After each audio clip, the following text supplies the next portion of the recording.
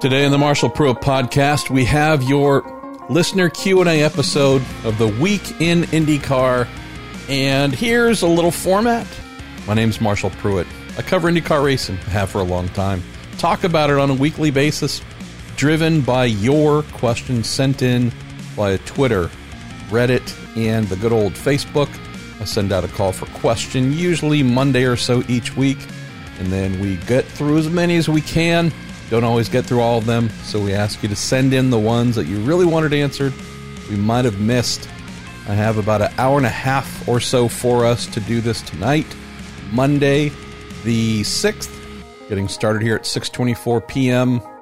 Mrs. Pruitt, my rather amazing wife, just busted her behind in physical therapy, and I try and sneak this show in while she is in the shower. So there's a little bit of inside baseball for you. Refer to this show, specifically this one, as my unpolished turd.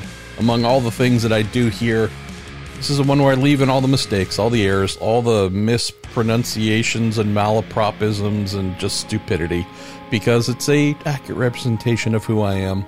The show is brought to you by Cooper Tires, folks that also power the road to Indy. All three levels of tires are Coopers on the road to Indy. We also have the Justice Brothers, automotive chemicals, lubricants, all kinds of amazing things. Used them since I was 16 years old. No joke, it's reality. Also our good pals at TorontoMotorsports.com just launched a new charity t-shirt with our man Ryan Hunter-Reay and his Racing for Cancer program. So if you take a look at the Toronto Motorsports Twitter feed, Facebook, you name it, you'll find the little cartoon anvil that is missing Ryan Hunter-Reay, something where we're trying to get rid of his bad luck. Those t-shirts, those are going up for sale right now. Everyone that you buy, $7.28 American, is going to go to Racing for Cancer. So fun thing there, thanks to good old RHR and Derek Koska, my friend and partner at TorontoMotorsports.com, for making that possible, and Roger Warwick for the great art. And then finally, Bell Racing Helmets USA. I mean, what more do I need to say? They're awesome. They have the majority of the IndyCar drivers. So, I mean, we know that those drivers are quality people. Of course they choose quality. They go with Bell Racing Helmets USA. So, I'm going to get to your questions in just a moment. If this is your first time listening, I usually open with a couple of, whether it's personal updates, what's happening in the Pruitt family, or some observations about IndyCar, and then we get into your questions. So if you are just here for the Q&A, check the episode description, and I have listed the exact moment to forward to get to that Q&A. Spent a lot of the Sunday, the 5th of July, just doing my what's becoming a newish approach to analyzing IndyCar races, and that's just doing a brain dump. And so having covered IndyCar now for, almost 14 years or so, having been in and around open wheel since 1986, having worked at IndyCar for about 5 years, 97 through 2001, this is my thing. I love it. And format-wise there, the post-race analysis has just gone through a lot of different styles over the years. And so the new thing that I'm trying this year is just a bit of a brain dump. It's not super polished. It's not meant to, trust me, the Pulitzer organization is never getting one of these for consideration. But just meant to be a little bit more stream of consciousness and maybe diving into some of the things that happened with a few drivers that didn't stand out during the broadcast, during the radio transmission there, or otherwise. So, lot there. I don't really want or need to rehash all of that. So I'll just bring a little story to you here. And this is pure fun, kind of. It's what we get in this sport sometimes. Call it vaporware, call it charlatans, call it just really odd people. So, I don't know, 10 days ago, something like that, happened to post a item from Racer Magazine on my little personal Facebook page, not the Marshall Pruitt Podcast Facebook page. This was written by my man Robin Miller, talking about Indy 500 tickets, the crowd size, you name it. This is the announcement that IMS will only host 175,000 people for the Indy 500, effectively half capacity. And so in that story that I shared, just truly, like I do 5 times a day or more, something on Racer, whether I wrote it, Robin, who knows. If I think it's interesting, I just share it on my Facebook page. Among the limited number of responses, there was one from long time ago, very brief IndyCar entrant Gary Trout, who, some of you may know, has announced in concert with the Throckmortons, Bill and Stephanie, they intend to enter a car for R.C. Enerson in the 2020 Indy 500 under the Top Gun Racing banner. Known thing, been announced, there you go. So, out of the blue, I think this was not this past Friday, but the Friday before, got this just out of nowhere comment from Gary in reaction to IMS saying, sorry, we're only doing half crowd size, saying, well, this is the reason why we're pushing our Indy 500 plans to 2021. Our sponsor, I honestly don't remember if it was singular or plural. I think it was singular, and I know who the sponsor is. I won't mention it, although based on Gary's treatment back towards the guy talking in the microphone, I'm not sure why I'm being polite, but we'll give it a shot. Their sponsor demands a full house, full capacity, and therefore, since only half the audience will be there for the Indy 500, well, they're going to push the program to 2021. No Indy 500 entry coming in August. Wow. Well, that's a really interesting thing to share randomly in a comment beneath a story about Indy 500 audience size. Seems like something that, would be said to a wider audience, but okay. I won't pretend to know Mr. Trout or his leanings, but hey, there you go. Did stand out to me, though, as that's kind of newsworthy. Not so much from the Top Gun Racing won't be there standpoint, more of a car count thing. All right, well, that's one less team to potentially account for. What are we down to now? So keep in mind, the only thing that Top Gun Racing has done so far that is real is compete in a virtual race, that being the Indy 500 iRacing Challenge thing, and RC did very well there, I believe. All that stuff aside, bit of a weird thing. Huh, okay, wow, well, on my Facebook page, this guy's saying his team's not going to Indy. Let me reach out to a second source, second person, to ask if that's correct or not. The person who has been the one sending every single team-related piece of news and information to me / Racer Magazine. So here's the co-owner of the team saying it. Here's the person who has given all the information, whether it's a press release or background, you name it, because they don't have a actual full PR person there. But in that person absolutely confirmed the same thing by text. Hey, Gary's saying they're not going to race. Is that true? Yada, yada. Yes. The sponsor is okay with it, pushing to 2021. Great. 2 sources, 2 confirmations. I think I wrote that story, I don't know, Saturday, Sunday, day or whatever it was.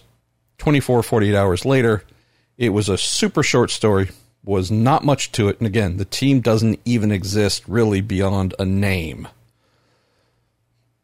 File that and forget about it. Mondays, like I'm coming home today, we have a situation where we got physical therapy, we got some chemo-related stuff. Sorry, just got a text from an IndyCar driver about something. And didn't even think about it. Didn't even, just again, it was a really short little story. Hey, a team that's never existed other than saying they wanted to do something and doing one iRace isn't going to be in the Indy 500. And I don't believe they have any equipment, anything. So again, I barely wrote any words for it, which is befitting of the news item.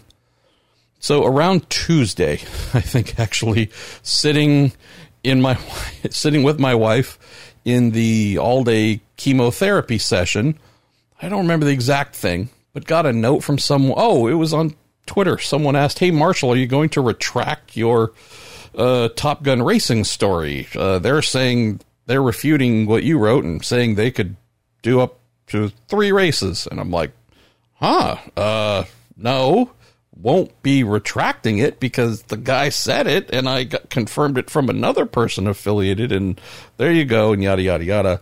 So if they've changed their mind, that's their prerogative, no issue. Happy to write the story that, hey, they reverse course.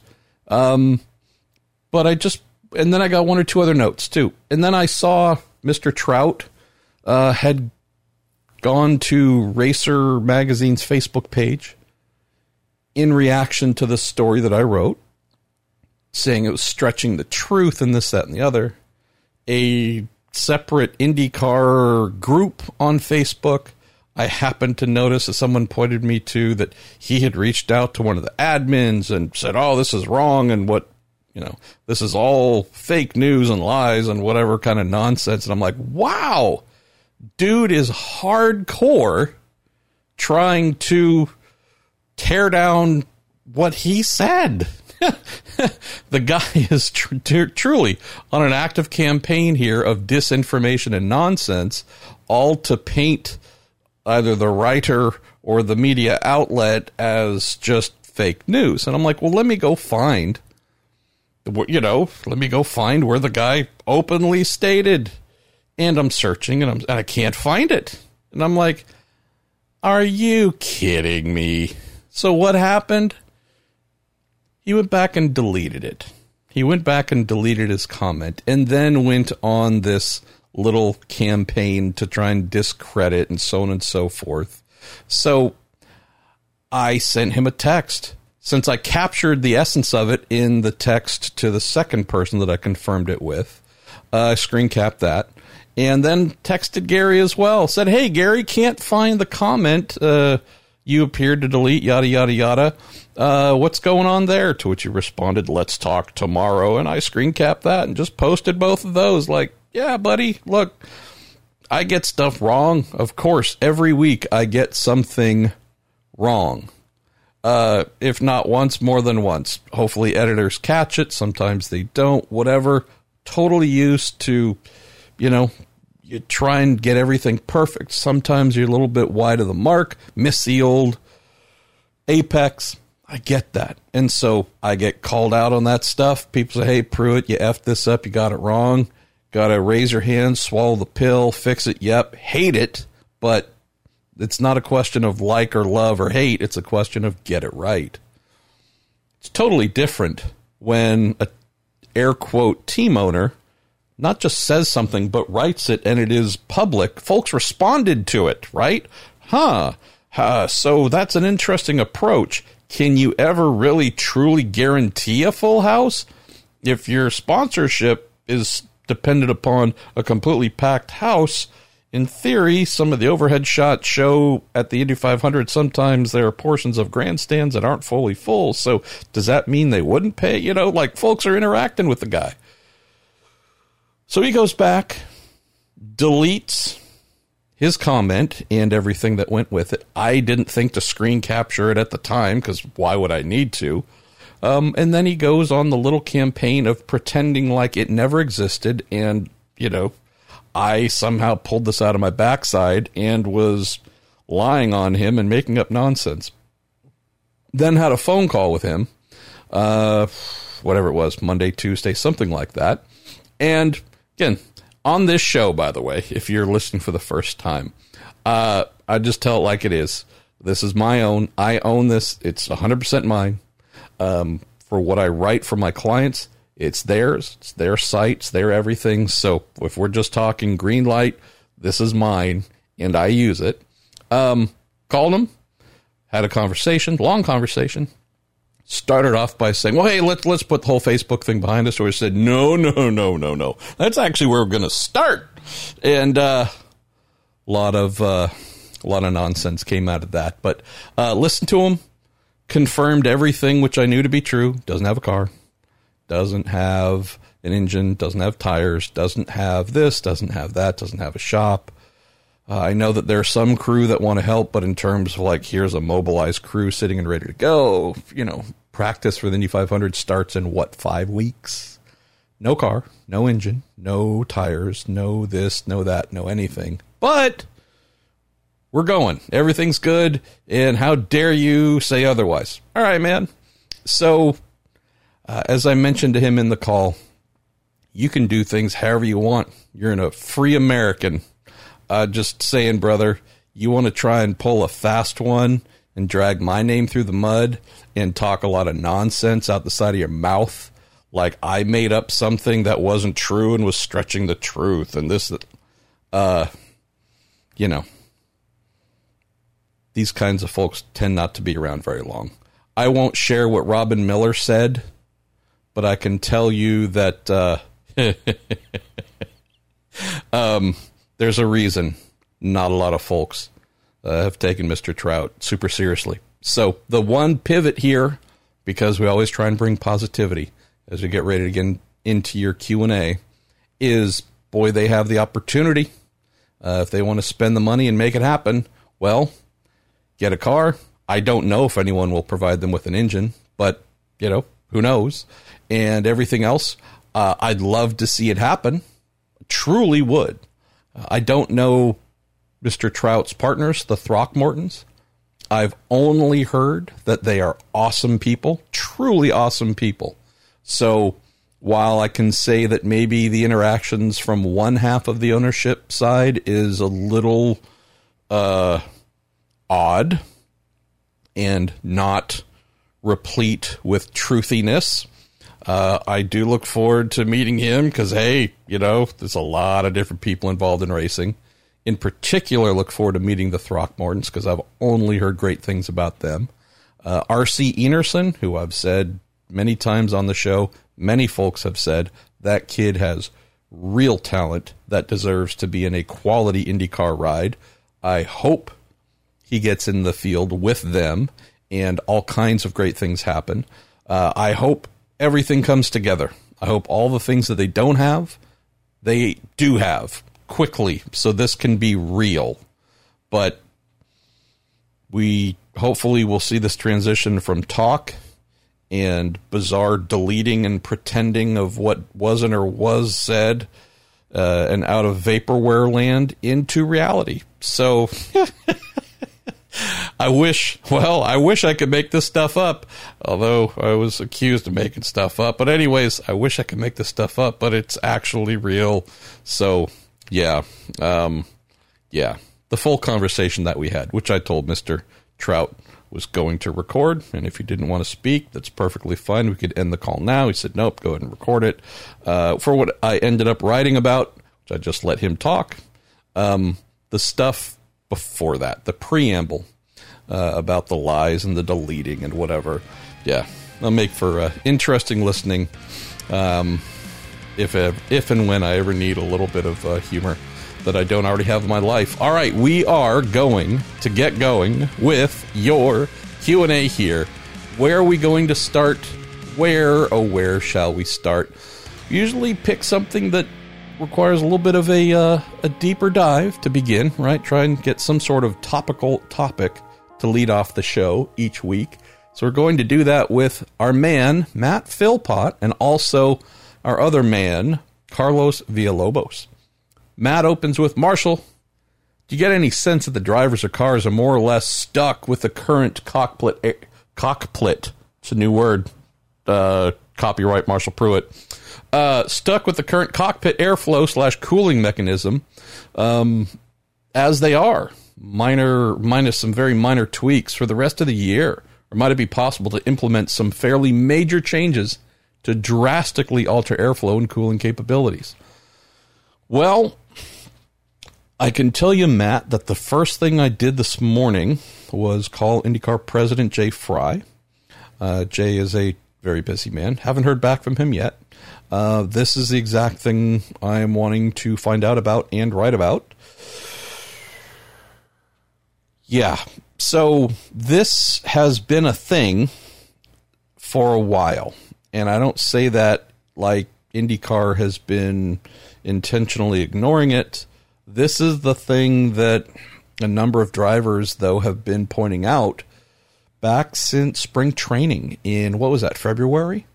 Again, I feel like I might have said this shortly after the Texas race, but there was one driver who told me at COTA, with this intermediate wet, dry, rain, not hot, like definitely cool, if not coldish temperatures, that even with the airflow open coming into the cockpit and the helmet ducting and such, even in cool conditions with airflow coming in on a coldish day, rainyish day, cockpit temperatures were not super comfortable. Now, that's one driver's opinion. It's a highly skilled race-winning driver. But, you know, how's this? I realize that despite being a big fat guy, for whatever reason, I'm pretty good in high heat.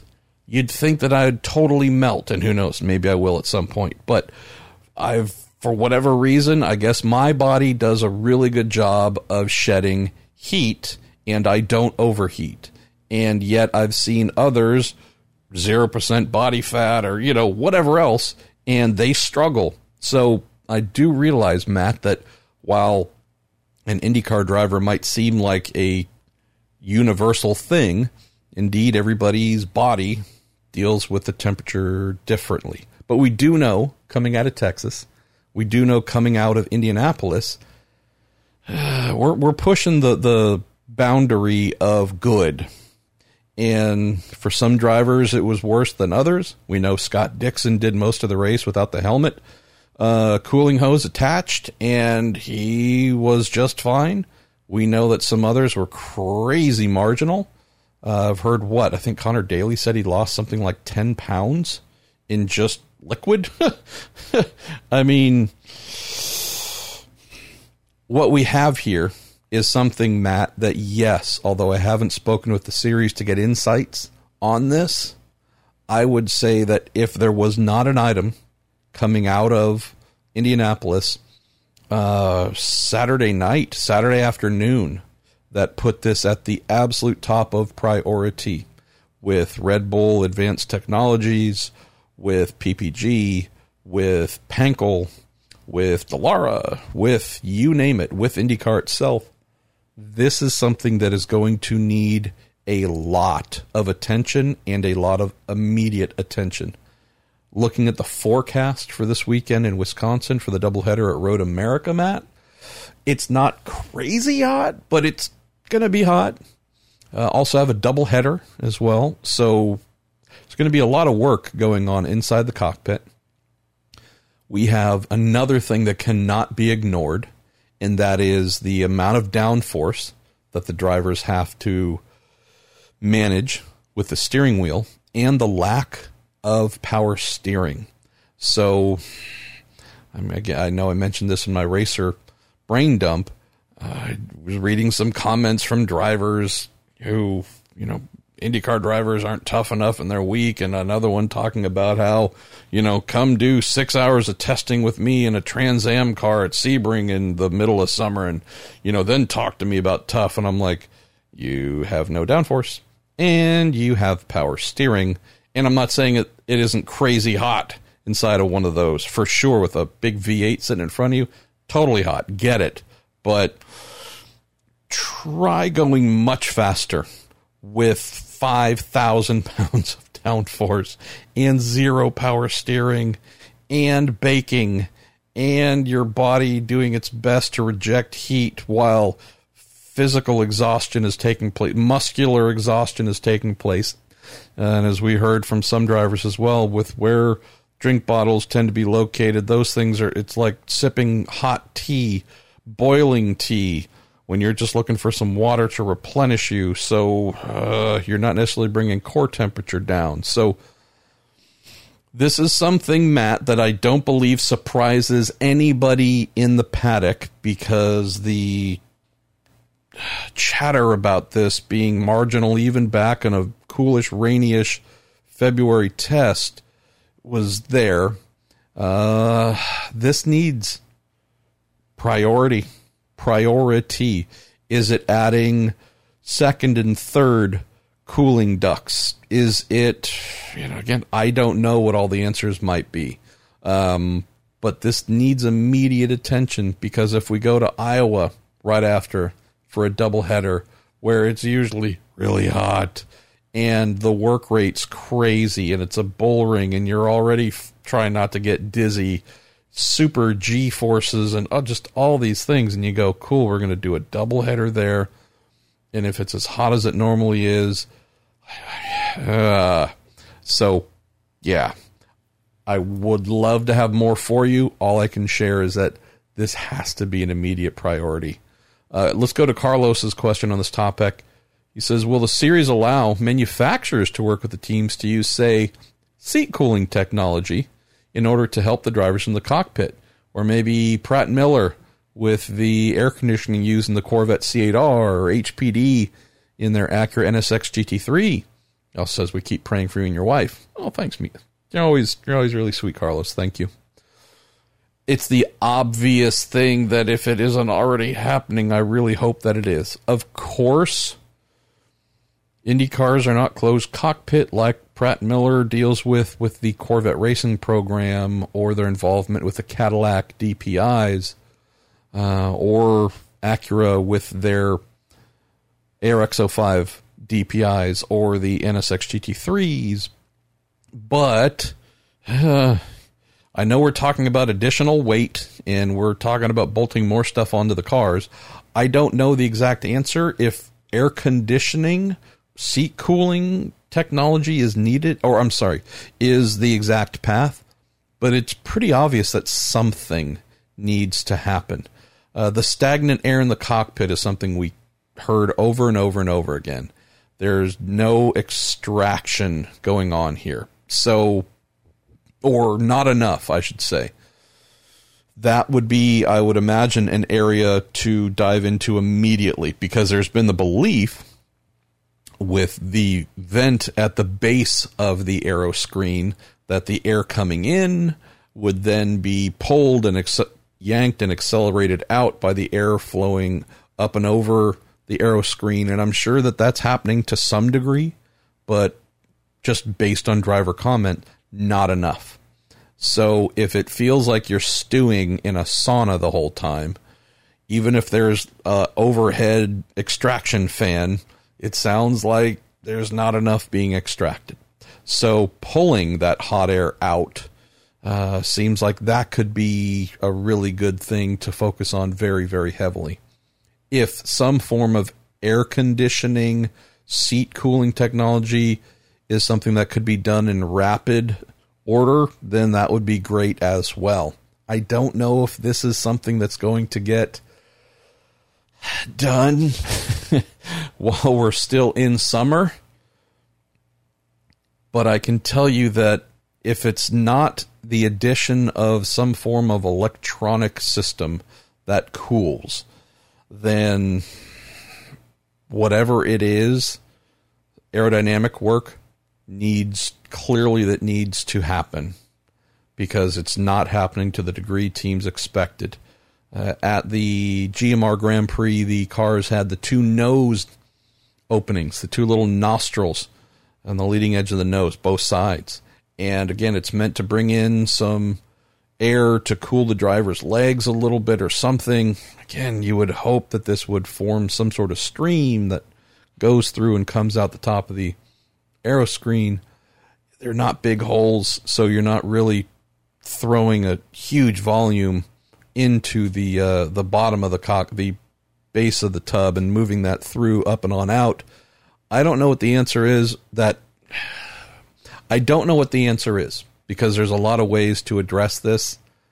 I can just tell you that if it's non-electronic, non-new system, all the things here, right? Seat cooling, real AC, those things, I would say you would be really wise to get Pratt & Miller and HPD in the road divisions as well to possibly help there from both manufacturers. And that might be a little bit of a longer thing to look into, but something needs to happen. Some testing needs to happen. Cars need to go to Indianapolis, just as we've had the tests in the past where, one team or another team or one from each manufacturer, however you want to do it, this has to happen quickly. Hey, maybe Top Gun Racing could be the ones to do it, right? Just got to get them a car and an engine. Sorry, that was petty, but I'm petty. This is something that, I know that it also might sound a little weird to say, hey, let's try and get some air conditioning into an open cockpit, open wheel car. Depending on where the hoses might enter the cockpit or be pointed. I mean, I try not to do it, and we try not to do it, but I know for sure there are some instances where my wife and I are driving with the air conditioning on, and a window gets cracked for whatever reason. And while it certainly does not maintain the lower temperature in the overall cabin, you can still feel it, and it still feels good. So, this might not be an enclosed scenario to bring it all the way down and keep it there.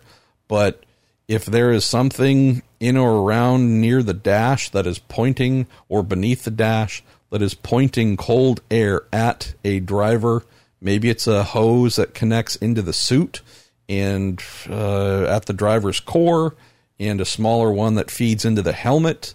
Again, I know that if there is a coalition of the willing, this can absolutely be tackled.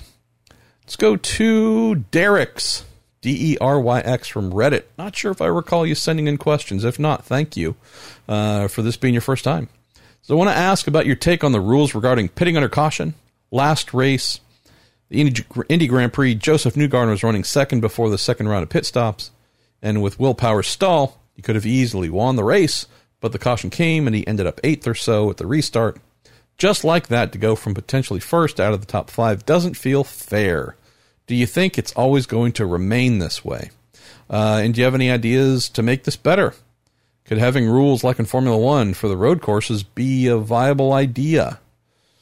I understand safety comes first, and the closed pits rule came as a result of a tragic event, but I also think there should be a better way to do this. I don't. I think this is nature. I think this is natural. I think this is exactly the way it should be. Strategy is a part of what we do. And teams choose when to pit, when not to pit. And although we try, obviously, to control every single variable, you can't control them all.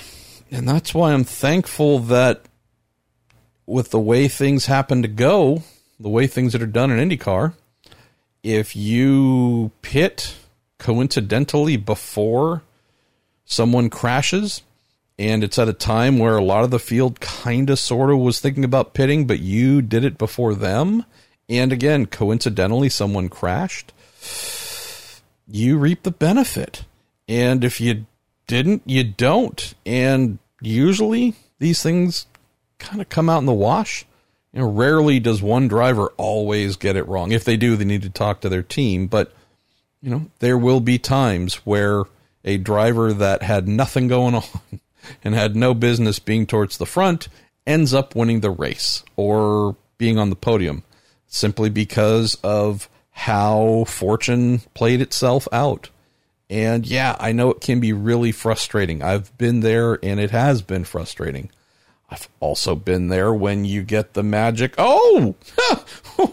we get to go towards the front simply because we chose to do something different than others timing-wise with pitting. So I hear you. I'd say that racing, especially in the modern era, tries to be super linear, super equal, remove all variables, and just, right, it's your team marching down the field about to score the winning touchdown, and they hand it off to the running back, and the dude fumbles the ball, and the other team picks it up, takes it to the house, game over. And you go, what in the world? And it trust me, I'm the same guy yelling at the TV, what are you doing? It's maddening. And then again, next game, they fumble. We pick up the ball. We run to the house. We win the game. I'm a storyteller, kind of, sort of. That's what I do. So, yeah, the making everything super equal and adversity never adversely affects anyone other than the person who crashed or what I don't know. I don't think that's reality. So I'm not saying your preference is wrong, different, or anything else. Just saying my sensibility, since you asked for my take on the rules, is, boy, if you're looking for some storylines and drama and whatnot, this brings it. Plus, this stuff happens. So there you go. Peter Santi, what are your thoughts on Marcus Ericsson's performance in comparison to Felix's on Saturday? Do you think the presence of Marcus at Chip Ganassi Racing is having a positive impact on the team's overall performance? Well, thanks for asking, Peter. I don't know on the last part because I haven't asked. Granted, I will, just have not done the so are you feeling Marcus contributing to the overall performance of the team yet.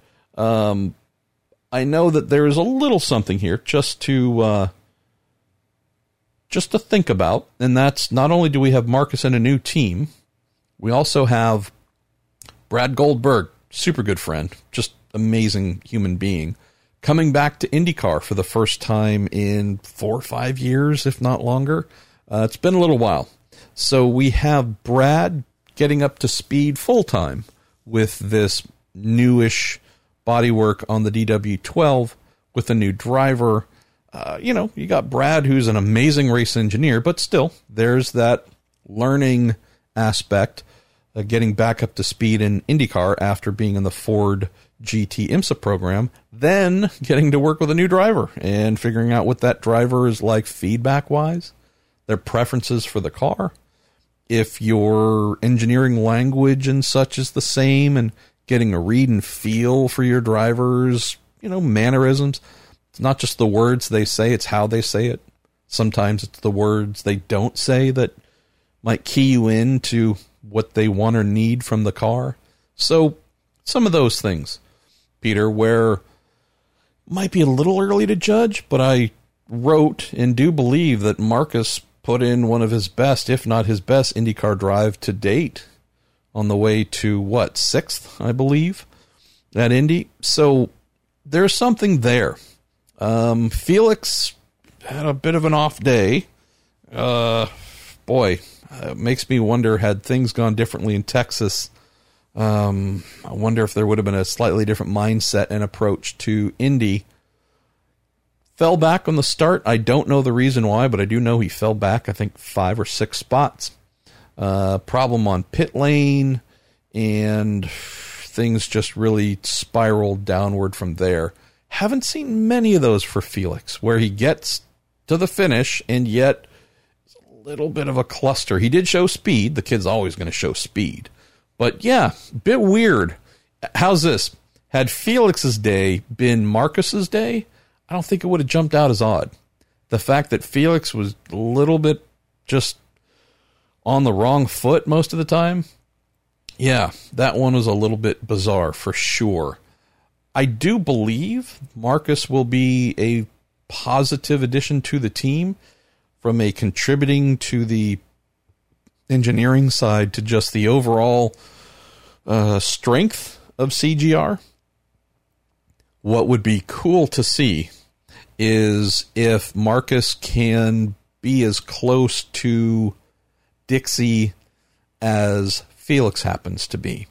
I mean, when everything's going right, Felix might not have that last 0.002 of a second as Dixon, but, you know, you can tell that whenever Dixie decides to retire, Felix is going to be right there to be able to keep the team moving forward. Still super early. We don't know if Marcus is capable of doing similar things in terms of getting that close to Scott, but I don't think he'd be far off. I just don't have a feel for what the true talent level is right now. Obviously very good, but are we talking about matching Rosenquist from race to race? It's going to be an interesting thing to learn this year. Horatio Frey says, was there any interaction with the other series? This talking about NASCAR and IndyCar racing together at IMS. If under normal circumstances, what are the chances people would try each other's cars? He says, MP, thanks for keeping on with the show and telling people to be active, not just lip service. Hey, of course. Also, I guess I'm saying that, so in theory it's lip service. I was informed by Roger Penske 2-3 weeks ago that there's some massive never gonna breach it type deal between NASCAR and IndyCar while at IMS. And to my knowledge, it was never breached. So IndyCar drivers sequestered in one area, NASCAR in another, never mingled.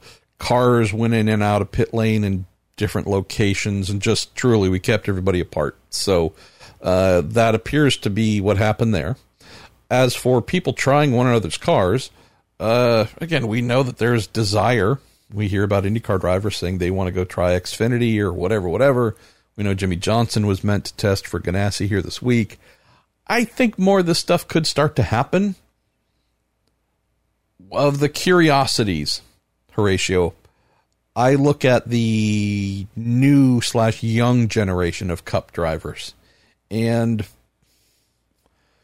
that's where I wonder if this might not get too far. So if we're talking about the Busch brothers, the Jimmy Johnsons and such, the Dale Earnhardts, I know he's retired now, even the Jeff Gordons, retired yet again. Some of the older, been around for a while drivers often came up in different things, not just going around in circles, but off-road or karting or whatever else. There was some sort of background that was not just stock car specific. And I'm curious if the young generation here in Cup today, which seems by and large to be just stock car going around in circles from day one type routine, just curious if any of them really have a desire to break out of that, to try an IndyCar, Indy Lights, something like that. I believe most of the young IndyCar drivers would be all for going the other way and trying something over there. Just haven't really gotten a feel if the Dylans and the thises and the that's would want to come over here and play with our stuff. You know, maybe on an oval, I get that, but I'm just talking, hey, let's go to frickin' Road America and hang it out. So that curiosity is something that I hope we see, but I haven't seen much of it. So there we go. Nate Falkowitz, hey Nate, says, I noticed in the interview with Oliver Askew after his crash that he failed to include any sponsor mentions. Is that a major rookie mistake? Just curious how that works with sponsors, and are there specifics in terms of what they expect regarding sponsor callouts during pre- or post-race interviews and such? That's an eagle eye there, Nate, or eagle ears, probably. I didn't catch that. I was trying to discern his mood, and was also, as I wrote, a little bit concerned where he said he was both dehydrated and dizzy. And I wasn't sure if we were talking about a concussion or possible concussion, or just the physical taxation was something that had him a little woozy, even though he, didn't even get to halfway. I'll throw this out. Just knowing the sensibilities of the new Arrow McLaren SP spam, I would fully expect Oliver to have received a note after the race once the team got a feel that he was okay, that he might need to say such things. And that's a really good observation here, Nate. This is a team that is really hyper vigilant about sponsors and promotions. It's an assumption, so I could be totally wrong. Maybe they'll tell me if I am. Who knows? But this is a team that does seem like, even if you just crashed and everything went totally wrong, man, you better get in your sponsor reads. There are probably half of the other teams where I don't think there would be that kind of pressure or expectation placed. If you can, that'd be great, but if not, we're not going to chew into you for it. Yeah. I think this is one where I don't know if a pass would have been given because of the crash, but thanks. Thank you, Nate. Let's go to William Matson. More of a question for Kyle Novak. Well, he isn't here. So, how did the first combined weekend go in race control? Any knife fights break out? And if so, who won? My money is on Ari. I don't know. I'll have to ask him. Although, I would assume they had their own race control separate from NASCAR's. So, if I'm wrong, then I'm wrong. But I wouldn't think it would have been massively different. But, hey, maybe if I get a chance, I'll ask Kyle. Let's see. Where are we going to go next? All right. We got a surprising number of questions, so I'm going to try and get through all of them, maybe by just dialing up the pace a little bit. John Ranjow. How you doing, John? I'm going to skip the New Day intro. Honestly, my brain's not quite there yet. Question for you. Alexander Rossi. 2 races in a row. Electrical failures. Do you think this is a string of bad luck, something up with the Hondas, or something going on with the team? Yeah, I mean, what happened at Texas he was one of them, but it wasn't, that was, I think I wrote about that and discussed it on the show. It's a glitch that the Chevy and Honda techs know how to work around with the McLaren ECU. So the fact that it struck him, not good, but I wouldn't put that on Honda.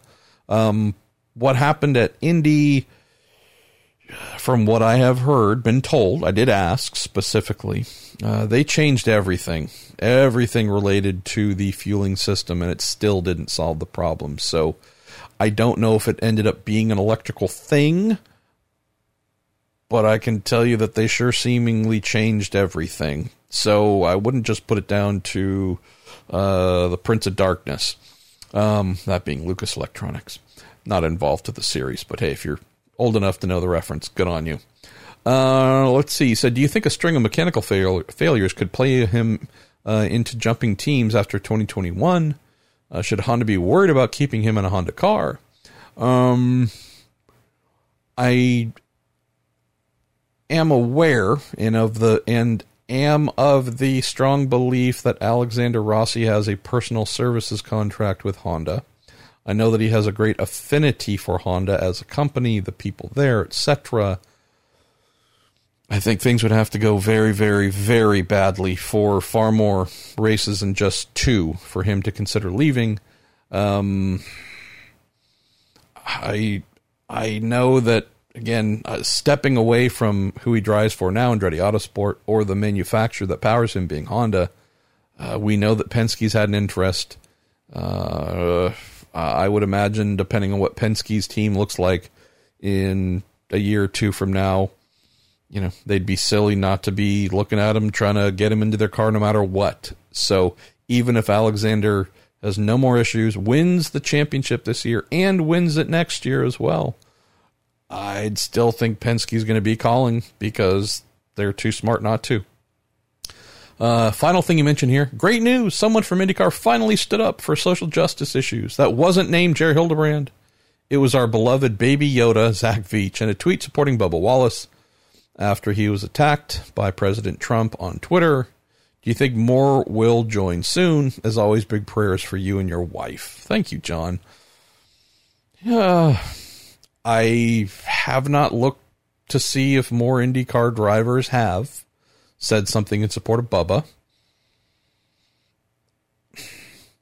Of the many thoughts that I had this morning when I saw that, The first one, this is true, was I just want to go back to bed. It seems like I've been waking up a lot of Mondays for a while, and we'll frankly be sitting there on the John and looking through whatever news on my phone and just see one or more things where it's like, man, I just want to go back to bed and try waking up again and hope that everything's good, because this looks like a crap fest. That happened this morning where I'm like, oh man, come on, President Trump. The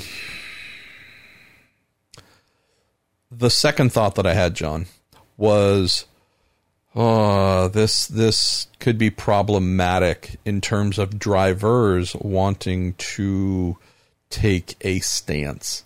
And again, I'm not saying against President Trump. No. Against social injustice, against racism, against sexism, against all kinds of very, very bad things.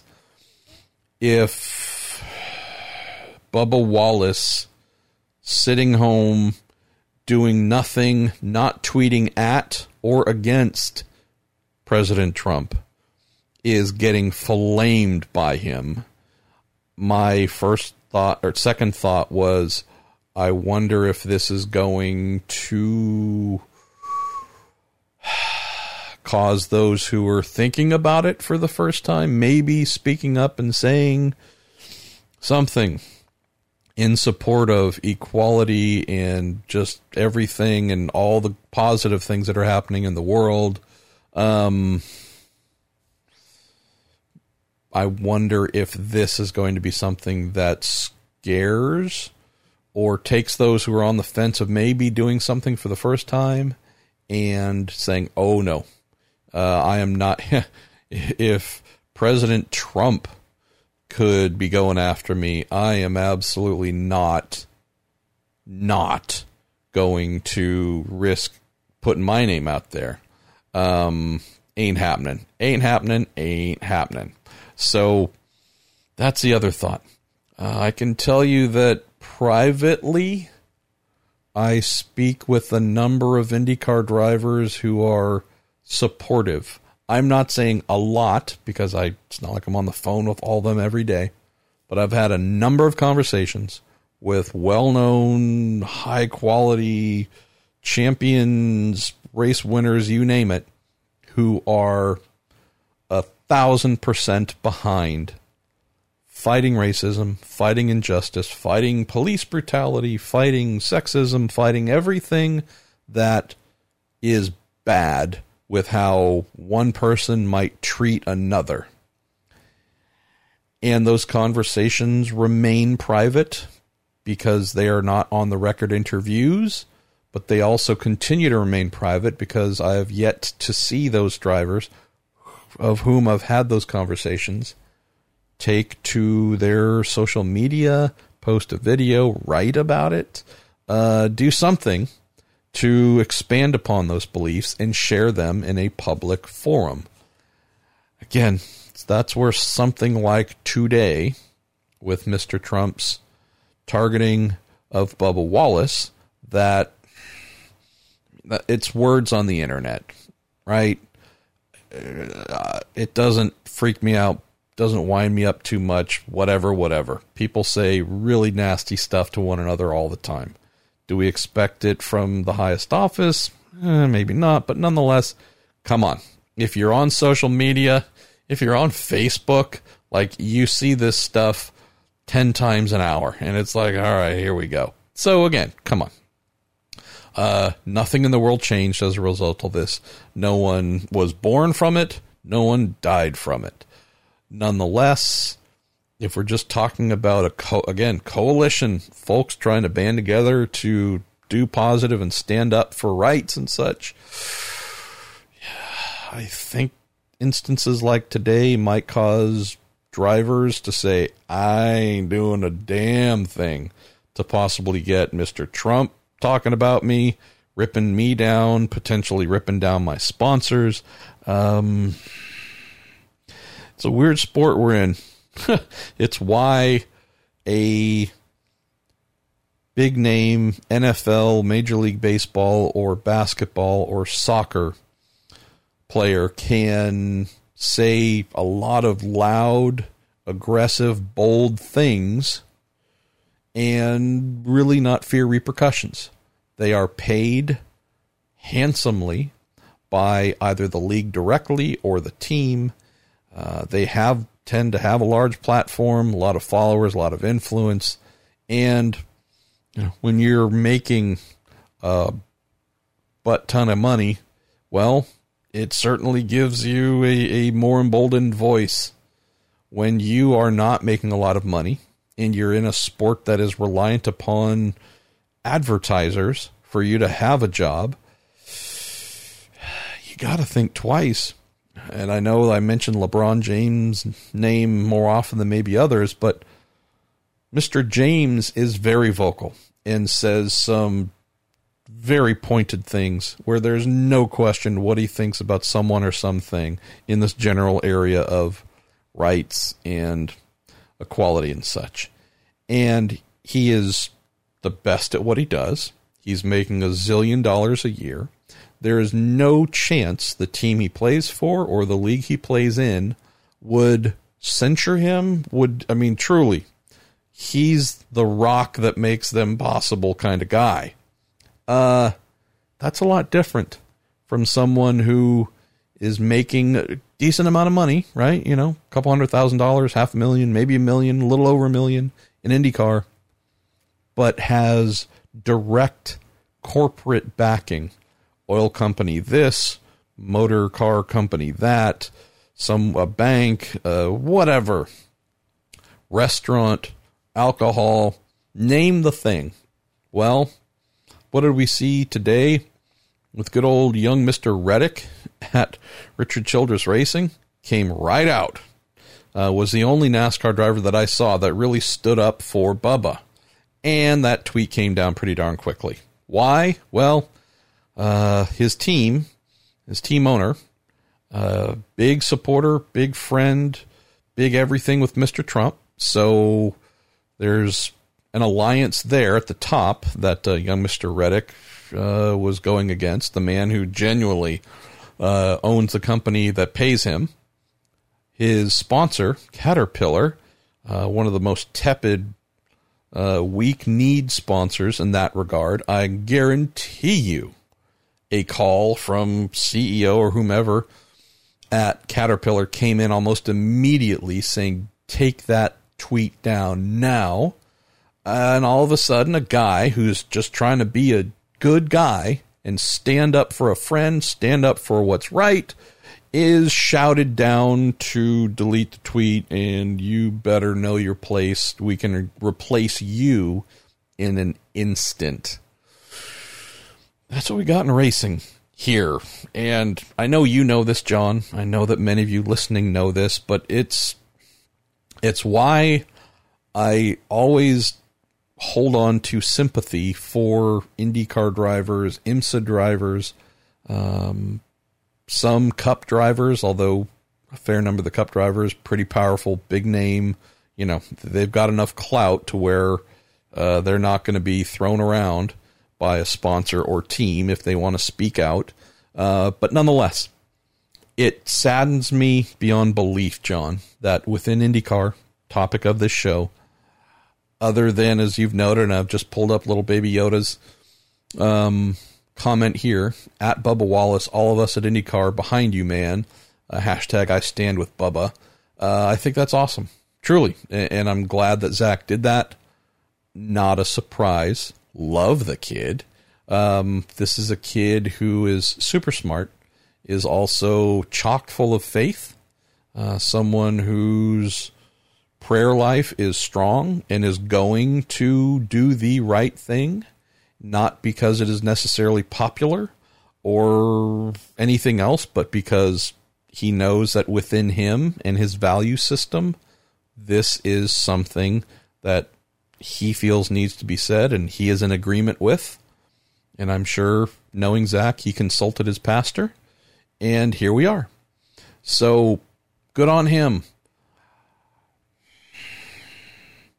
Do I wish that there were 26 drivers in the GMR Grand Prix, Am I wishing that I was reading something similar from 25 other drivers that took part in the race? Absolutely. Do I understand why many don't, especially how situations like today might be a little bit bugged out for stepping out and saying such things? Yeah. Good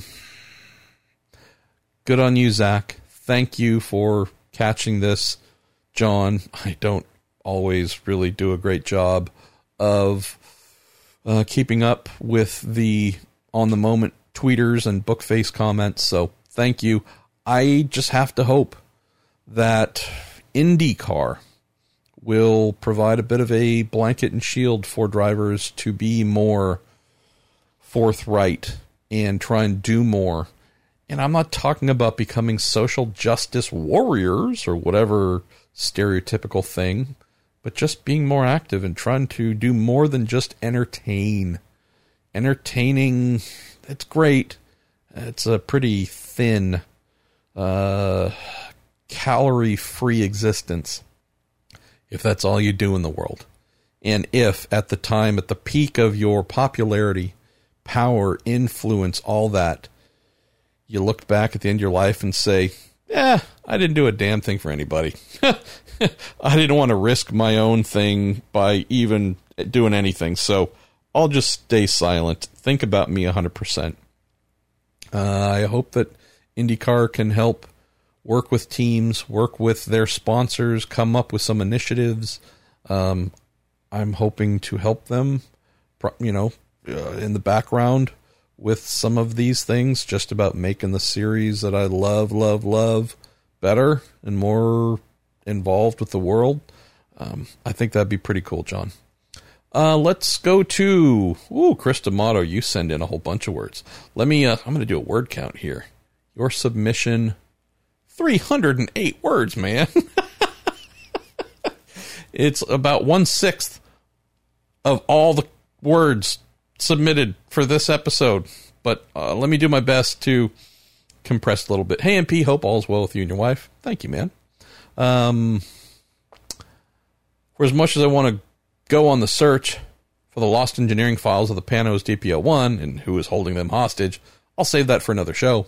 After catching up on last week's show on Sunday after the Indy Grand Prix and F1's opening round at Austria, and hearing your opening question regarding the lack of diversity in IndyCar and lack of standing up for social issues and a big-name team effectively silencing their drivers out of fear scaring off sponsors, I can't help but wonder what the F is going on with IndyCar.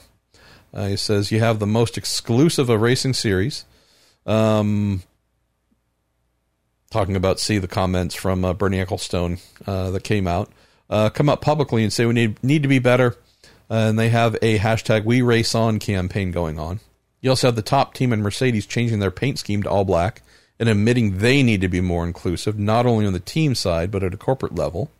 You have the Grand Prix Drivers Association going to F1 to say we want to publicly state end racism and have those shirts made for all the drivers. You had some drivers take a knee before the Austrian anthem for the driver's photo, and in Austria, a giant black end racism flag hanging over the paddock. It says, look, I get IndyCar doesn't have a 6-time world champion leading the charge in Lewis Hamilton, or an up-and-coming driver in Bubba Wallace, with people like Jimmy Johnson and Dale Jr. getting behind him. But at what point does IndyCar realize they're completely lagging and need to get their crap together on this topic? Because I hate to sound like a downer, but seriously, what the F is going on? I don't want to spend too much time on this, Chris, and not because your question doesn't warrant it. It's just, if you go back a couple episodes, I think I've gotten the majority out of this topic that I'm going to get, and I don't want to bore people by rehashing. A couple things you mentioned towards the end that are new are worth throwing up here. Just things that I observed. So you mentioned the campaign, We Race as One. You mentioned the T-shirts. You mentioned the kneeling. You mentioned the slogans, the flag, and the stuff around the track and such. That's what it looks like when a racing series goes all in on something. That's when I've never seen a racing series do this. Other than the W series, which has gone all in on women, which is, again, that's pretty amazing. Discussed before whether we think it's the best format with only women competing, yada yada. But again, that's the minutia. But if we're talking this thing, which is not so much about the paddock, there's obviously a lot of paddock related things, but this is just more a plugging into global societal change taking place. This is what a series getting it right and going all in looks like. And holy crap, did they make no mistake in letting everyone know where they stand. And for that, I have to applaud everybody in Formula One for making that happen. Of course, Chris, there's backlash to it. A lot of backlash. Man, reading the comments, and not on Racer, by the way. You've noticed that on any story where lunacy might take place in the comments, they've just been turned off, which I'm a big fan of. But looking at the stories about 14 of 20 drivers take a knee, 6 do not. The Black Lives Matter t-shirt that Lewis wore, all the things that were put into articles on Sunday. I read through a lot of them, and not just things posted in the U.S. about it, but reading stuff from the U.K. and whatnot. Facebook a little bit. It's always a way to hate humanity if you do too much of that. And boy, the comments make it super quadruple clear that a lot of people who look like me, of whatever age, they don't have to be my age, they can be a lot younger, they can be a lot older. Boy, there's a lot of people who look like me who just are not down with the brown. Not at all. Don't want this crap ruining racing. They're no longer going to watch Formula One. It's all Lewis's problem. Why is Lewis dodging taxes? Why is Formula One bending their own knee to one half white driver? I mean, this is some of the crap that I've read. And on and on and on and on. And I got to admit, Chris, I'm not a guy who is bothered by what I saw. I'm the opposite of bothered. Again, surprise, surprise. If you know me, you know my life, my wife, our life, my sensibilities, the thing that I have spent a lot of my life trying to improve, the things today that are coming up that are, some are fighting against for the first time. These things aren't new in my world. So the thing that is new is seeing Formula One have balls to say, you know what, we're going to try and use our platform as the world's second most popular sport to deliver messages that you can't ignore and you can't turn away from. So that's one end. The other end, IndyCar. And I want to pour 50 gallons into the flamethrower and just never release the trigger, because boy, what took place on Saturday at the track owned by the people who created the Race for Equality and Change program, where you can put up any signage you want, hang any flag, any banner, mandate stickers put on cars, mandate patches go on. I mean, the people that own the series and the track are the ones who came up with this plan, and you would have never known it. Not a single thing. And again, if I missed it on one car here or someone wrote something somewhere, again, I I'm just saying in a broadest sense, there was no one lowering halfway towards a knee touching the ground. There were no T-shirts saying equality for all women, LBGT, throw in anything that isn't just straight up looking like me and male. And there's nothing whatsoever. Again, does IndyCar have to? Of course not. Have they ever done anything before? Of course not. Is it a little bit humorous, Chris, to realize that they actually put together this race for equality and change and announced it and did nothing to support it? Nothing. Yeah, it's a little funny to create it and then kind of, the old, if a tree falls in the woods and no one's there to hear it, did it really happen?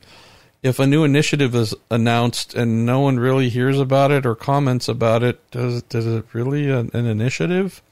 I wrote about this in my thing on Racer. Normally what you do, you go around, you get quotes and comments for something, right? Hey, we're going to change engine formula. We're going to do a new technical thing. We're going to bring in a new sponsor of a thing. We're going to do something, whatever. It's normal to go around to the paddock. You get a quote from a team owner, from a driver, from a whatever, and you include those in the press release. And what does it do? Stylistically, it shows unity. It shows support, shows positivity. Hey, the paddock's behind this. There were no quotes other than Mark Miles, good man, but there's no quotes from anyone in the paddock, a driver, a team owner, anything saying, hey, good idea, we're behind it. Ask us how we can help. Nothing. So, just a little compare and contrast here, Chris. What you saw at Austria is a racing series telling you what they're about and what they're going to do. What we saw at Indianapolis looked no different from Indianapolis last year when there was no race for equality and change. So, yeah, might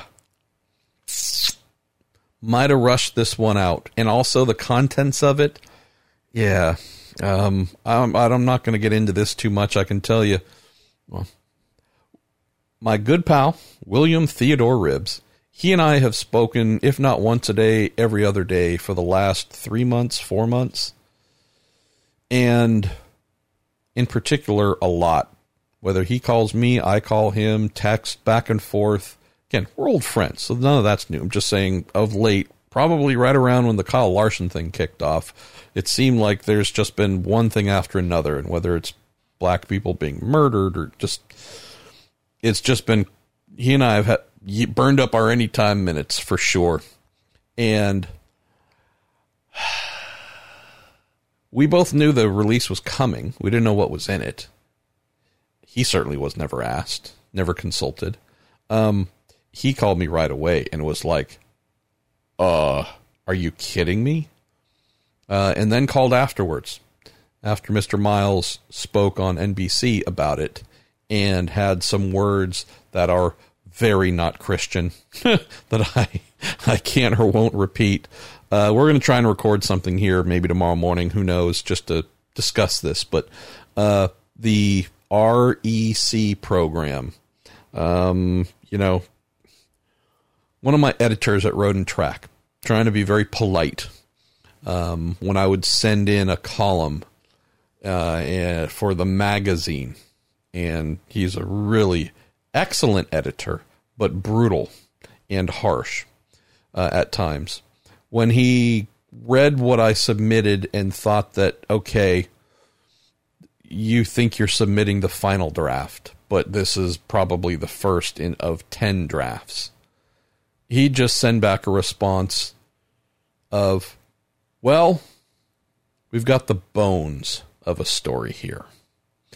Bones of an article. And it was his way of not cutting me off at the knees to start, but politely telling me, you got the bones. There's no musculature. There's no circulatory. There's no organs. There's no skin. There's no brain. Like, you got the bones, man. We need to put some meat on the bones here, and this needs to become a full thing. IndyCar, with their race for equality and change, published the bones of a initiative. There's a lot that needs to be done. So, hoping to discuss that with Mr. Miles, hoping if they need it and or want it, again, just in the background. This isn't a paying thing, any of that. Just as someone who's been in this space for a while, how can I help you make this what it should be, what it could be? So, yeah. Imagine this, Chris. Imagine a time, 5, 10, however many years from now, where we don't have to talk about this. Women racing an IndyCar, it's not a topic because there's 4 or 7 drivers of color. It's not a thing to talk about. They're there. Driver of whichever sexual identity, not a topic. Team owner, engineer, chief mechanic, truck driver, tire specialist, refueler. Like, I'm just going to keep talking about the coffee house, the Starbucks experience, or hell, McDonald's, whatever. You know, at least for where I live, you walk into one of those places where a lot of people show up to get their thing that makes them happy. It's a pretty well-balanced thing of skin tones, men, women, whatever. That's normal world. It's just normal world. So bringing that world to the place where I work and many of you all love, I just think that'd be pretty darn cool. And I hope that it doesn't come across as some utopian hippie whatever thing. Just like, hey, wouldn't it be crazy if our sport was kind of a mirror of society? Let's get it there. Right. JJ Gertler always sends in funny things. Now that Road America is going to be a doubleheader weekend, is there a safety limit on the number of brats consumed? Or is it per event or the whole weekend? Is there a BOS, balance of sausages, to equalize consumption among different size consumers? Well, the answer is no. I believe that I read whatever the dude's name is who wins the Nathan's hot dog consumption contest every year on the 4th of July. I think I read 73 is the record. That's the number, JJ. Anything less than 73 brats, you're a failure as a human being.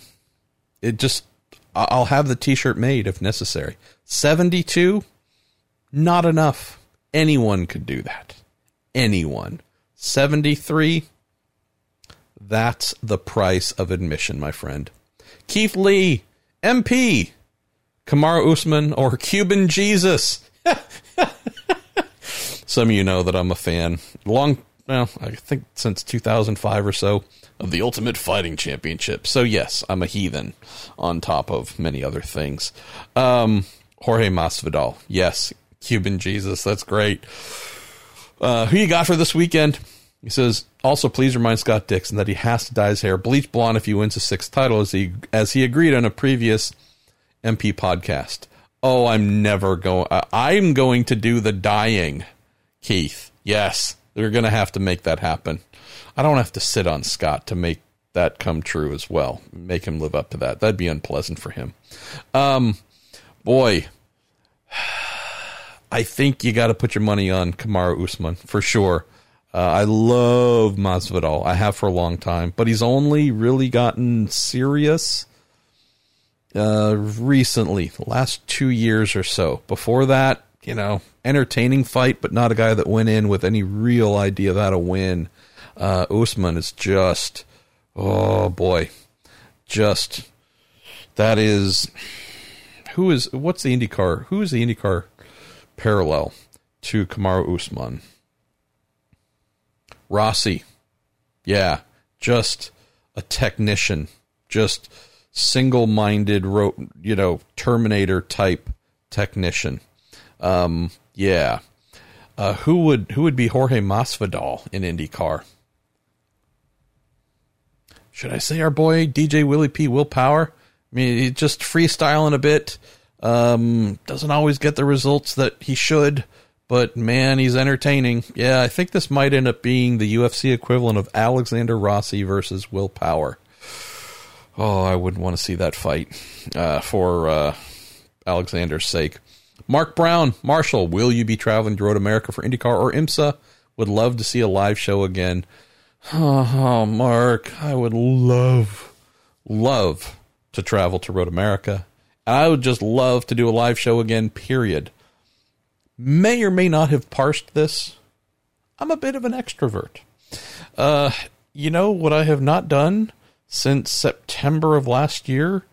Be in and around a group of people at a racetrack. Nothing. And so, yeah, I'm really missing it. Not as if I don't love being with my wife, naturally, but just saying, I'm a bit of a service dog. Like being out and about, walking around, doing my thing, having fun with people. Would say this, I don't know when I'm going to be traveling again to a race, IMSA or IndyCar or anything. At the moment, I got to admit, I had a thought today where it felt like catching a flight for Indianapolis in August might be a little bit too early. Even if there was no real coronavirus and such, it's not sure if my wife's going to be ready for that, to be home alone.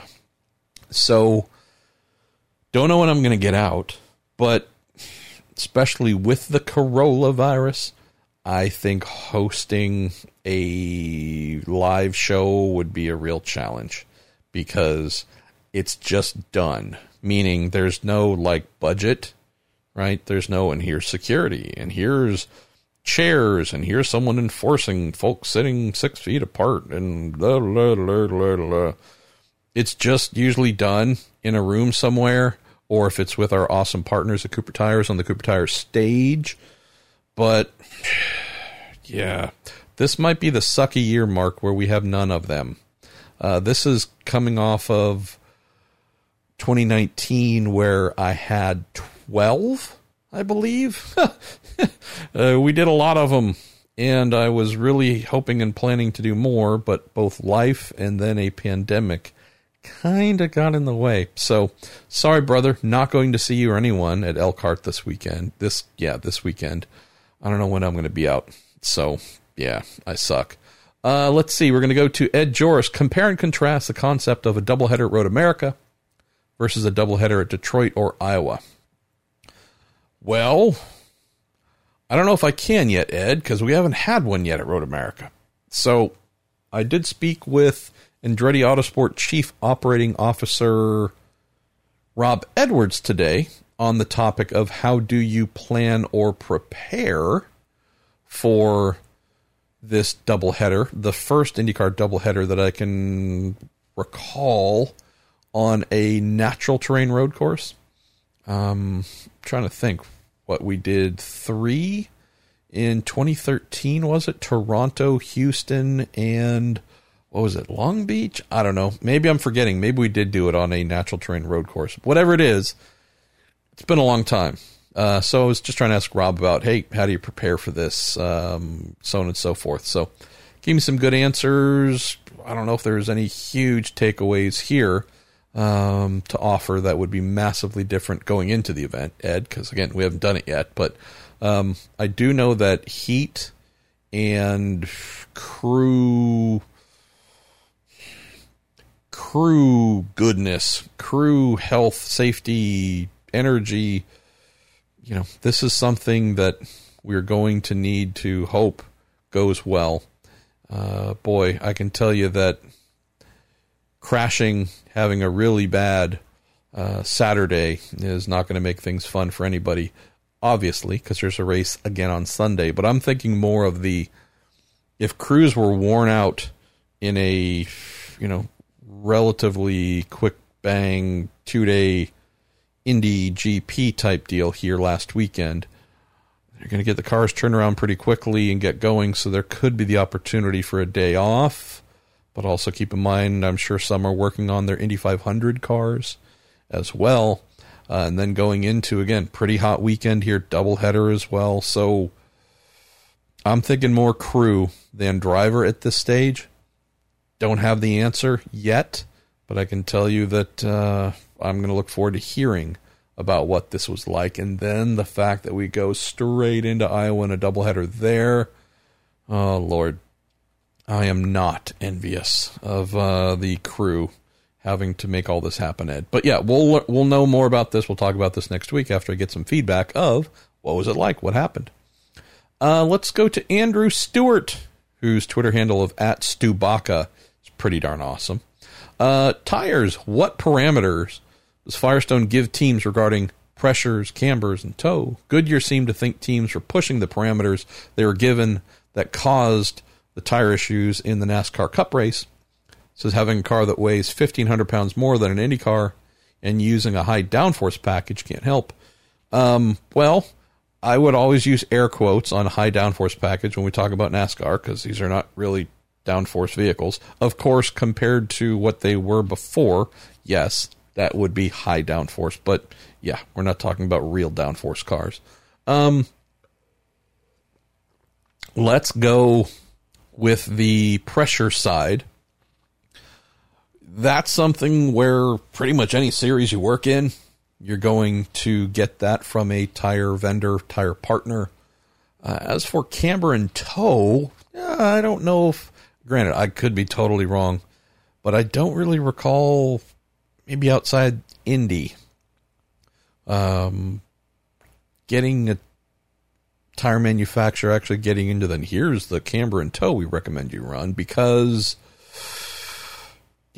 be it ride height, be it spring rate, be it wheel rate, be it, there's a lot of factors that are too individual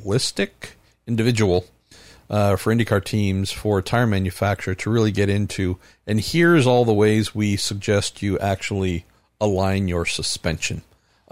Could there be some suggestions that you do not go past a certain degree of negative camber out of fear of overheating and killing the sidewall and shoulder of the tire and blowing it up? I mean, that wouldn't be out of the norm, but again, more oval than I would say road course. As for toe and caster and whatever else, again, it's not something that I can think of that Firestone has really gotten into from my knowledge. But again, I'm sure if I'm wrong, I'll be told. That would, though, be something where a Goodyear in NASCAR, where, boy, they take away all kinds of freedoms and really do paint you into pretty hard corners as to what you can do alignment-wise, ride height-wise, all kinds of stuff. That would be the norm. Even in IMSA, though, I know that Michelin is rather forthright in saying these are the limits that we are recommending you stay within in terms of camber toe. Again, that's not so much of a tire vendor's role to get into that.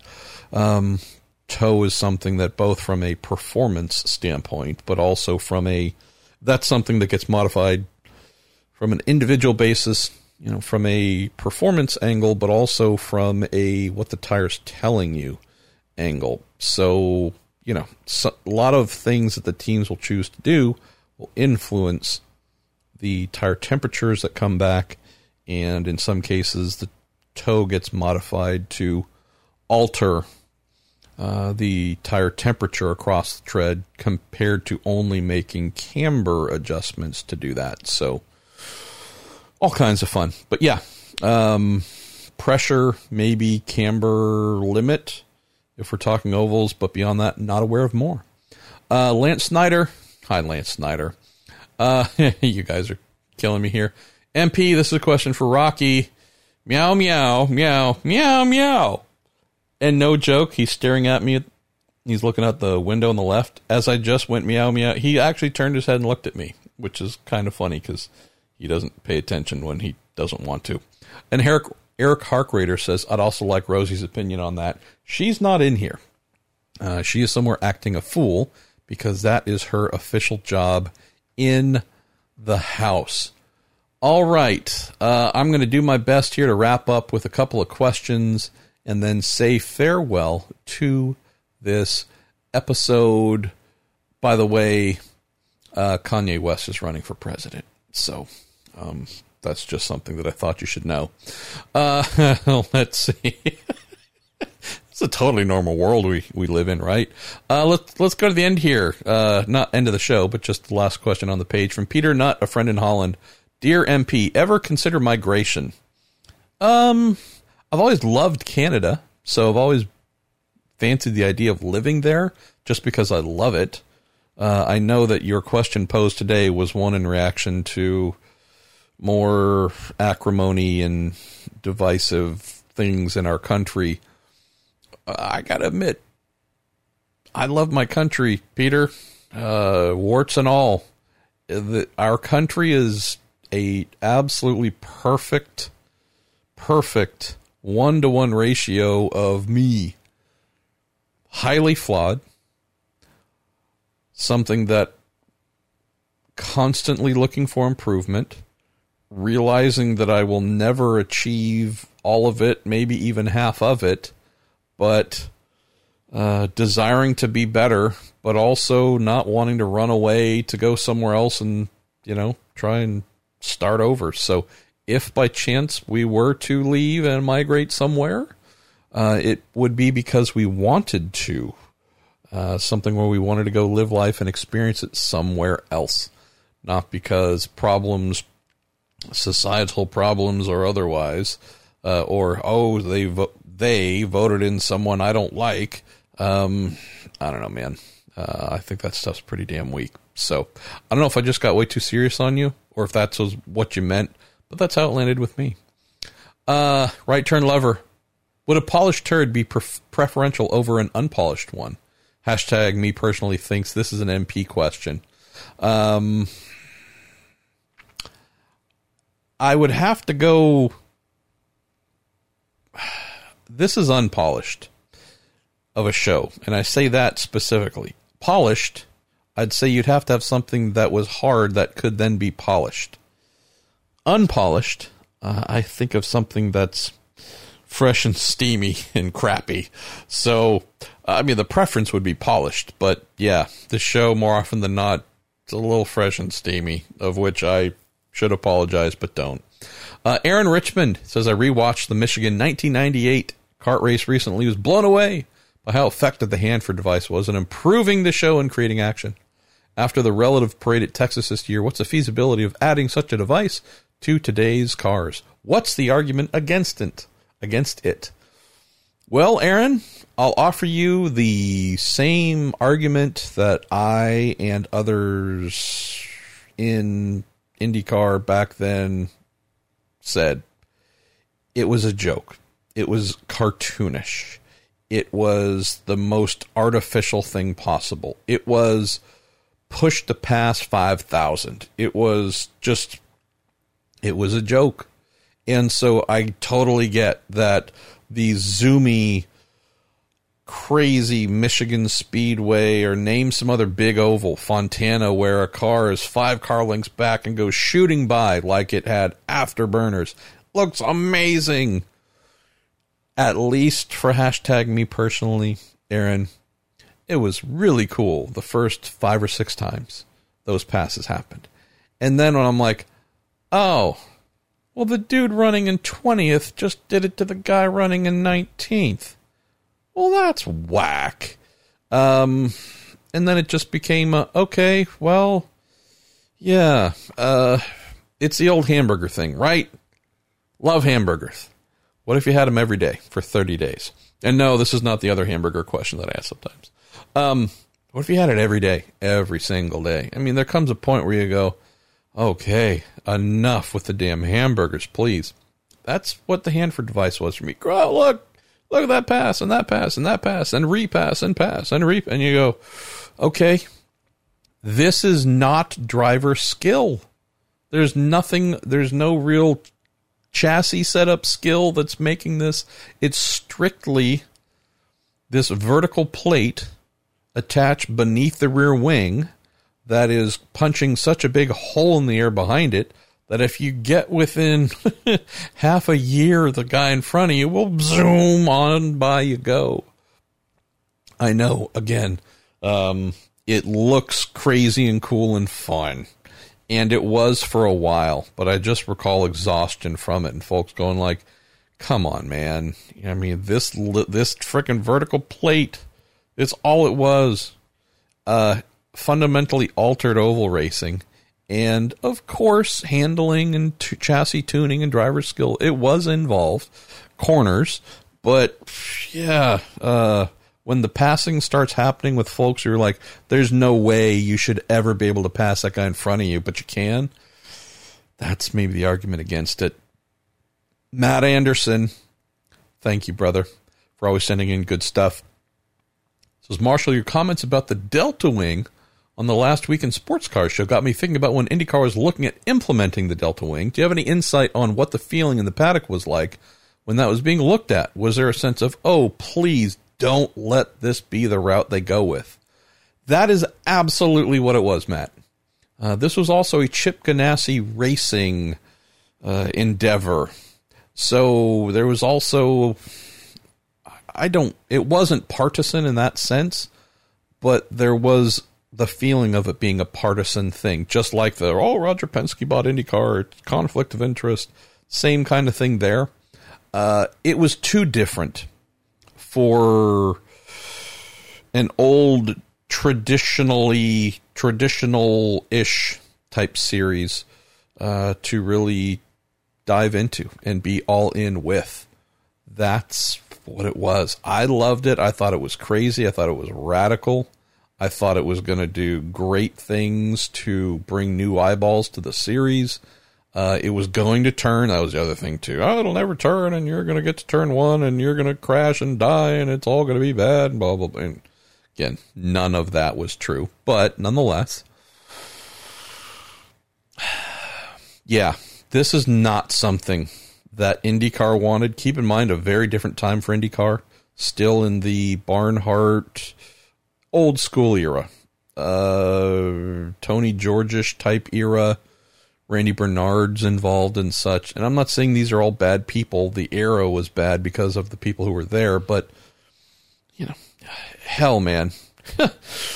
We just spent a little while talking about the race and equality change thing, whatever it's called, and how even trying to do something progressive IndyCar with a totally different administration kind of halfway fumbled the ball here. So imagine going back to a time when it was a definite non-progressive, old-school approach, anti-technology type approach. You bust out the Delta Wing? Yeah. This was, the only thing that didn't happen is IndyCar senior staff and some IndyCar team owners busting out the pitchforks and trying to light the thing on fire. There was a kill it with fire sentiment from the majority, and that saddened me. But it was the majority. Then, big surprise, again, they ran the opposite direction, went to the comforting arms of Dallara. Do you want to talk about fumbling the ball with the DW12? And so here we are. I do on occasion wonder what would IndyCar be like today had they adopted the Delta Wing and allowed a little bit more innovation from, who knows, Swift or DeFerrin or one of the other, Bruce Ashmore, some of the other folks who wanted to build things to bring their stuff too and really have a very different looking series. I wonder if we'd be in a better place. All right, down to the last couple here. Jordan Darwin, MP, the Sounds of Portland 1997 podcast. Glorious. Make sure all your listeners know to book some time listening to 2.65 liter Splendor. Well, thanks, man. Yeah, I really love that one. To my vague surprise, not a ton of downloads on that one. Not a ton of listens. One of the better ones, if we're talking old school IndyCar sounds that I put up, but there's still time. Northern Penguin 01 from the Reddit asks, hey, Marshall, what do you think was the best season of IndyCar racing? During quarantine, I watched the entirety of the 2000 kart season, and hashtag me personally thought it was amazing. I wish we could have something like that today. The cars, the tracks, and competition was amazing. And as a side note, JPM Juan Pablo Montoya is the worst luck possible that year, but it was what it was. And it is what it is. As a younger fan, I don't know much about the 1990s IndyCar, so I'm curious to hear your thoughts. Well, again, best, I suck at questions like these because I've followed this for a long time, been in it for a long time, and I have a fondness for most of it. So I don't really have this one jumps out as the best of all time. Would say that 1988, really, I recall, is pretty darn awesome. 1991, that being Michael Andretti's lone championship year, that was pretty cool. Would say you get into 96, 97, 98, 99, mid. If you were to spend more time on the YouTubes, and really start digesting that 95, 96 through 99, I think you're going to have a lot of fun. There's variety that we don't see today, which you obviously enjoyed in catching up on the 2000 season. But there's also variety in terms of outcomes. Motors blew up, and badly. Big crashes happened that really altered how the championship would play out. A lot of things were, if we look to today, this is not being critical of today, just saying that some of these variables, oh man, you chose that motor in that year, wasn't the one to have, which we can look back and say now, but at the time they didn't know. You were on good years. This is, now granted, the show is sponsored by Cooper Tires. I have what does this go back to? 1989? Yeah. My relationship with Firestone goes back to 89. Known them forever. Loved them forever. Only ever used Firestones, I believe, throughout my IndyCar career and the teams that I was with. Not like I was the one dictating that fate all the time. Feel really bad for the teams who are on good years, especially after Firestone came in. Took Firestone a little bit, but not too long. And boy, all of a sudden, if you were not on Firestones, you're having a bad time, to borrow South Park phrase there. Dive in here, good old Northern Penguin 01, because you're going to find some fun, some diversity in fortunes, where wrong tire, wrong motor, wrong place, wrong time, something blows up and lays down the oil slick, and four people behind all of a sudden, through no fault of their own, have their days screwed. And what happened as a result, and their championship finish was bad, and then the team dropped them. And really, if you look back to that race where the guy's motor blew and it kind of set the dominoes, like, we don't get as much of that stuff these days, where everything's super reliable and, 19 times over quality checked. So dive in there. I think you'll have some fun. 88, though, I really loved that season. I'm forgetting the reason why, but I do remember loving 88 as well.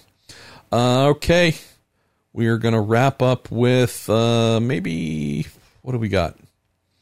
I think we got 2 or 3 to go. Carlos Villalobos, is the pre-chamber combustion chamber with spark plug tech in the new Maserati twin-turbo V6 allowed in the new engine regs? Could that allow the other highly regarded Italian brand to promote this technology as a third OEM? I don't know. Haven't seen the rules. Don't know if they'd send them to me. Don't even know if they have the rules that are truly all the way done. I doubt it. These are the kinds of things that I think we're just going to hear, no, that costs too much. We don't want to do that. Derek Bartoshek, according to a recent IndyStar article, Roger Penske and Jay Fry confirmed that they have recently talked to Ferrari about being a third engine manufacturer. and that Ferrari has also been in communication with Dallara to gather more information, with Rogers stating they've been to Dallara, we've given them the info they need, and they have the high-level images. Do you think this is still all grandstanding by Ferrari, or are you starting to take their interest in IndyCar more seriously? Yeah, I read that. Good on them for getting that. A little bit frustrated here. I've been trying to ask this question, and a few others too, which is the reason why it hasn't happened. Asking for a little bit more time than usual to run through a lot of questions. Yeah, been wanting to ask the man in charge that question too now for quite a while. So good this information came out. Hoping to be the guy that presented it, but I don't always win, so that's okay. Am I taking it more seriously?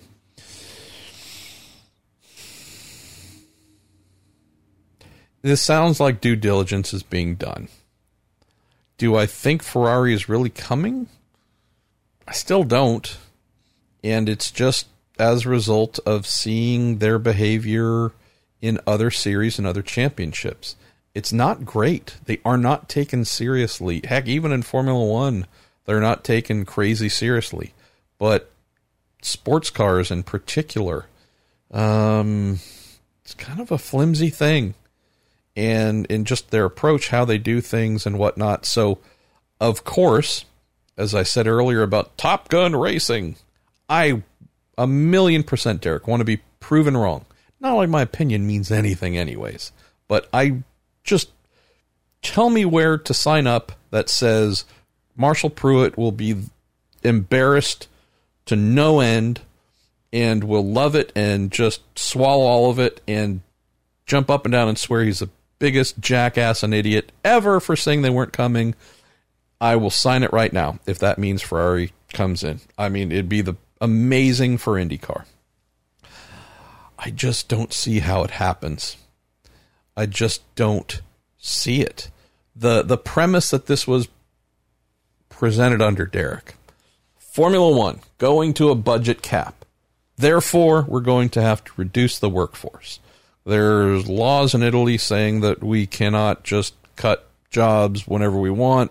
I'm not getting into the full thing about it because I'm not remembering it right now, but we have a need to try and do something else with our employees. Okay, great.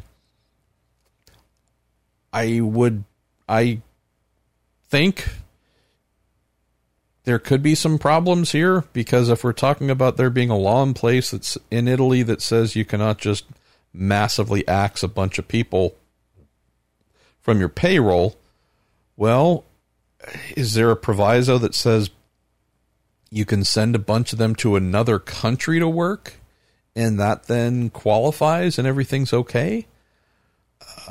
That's, one practical angle. All right, so is there going to be a Scuderia Ferrari IndyCar team in Speedway, Indiana, or wherever else, and 50 to 75 crew people are going to come over?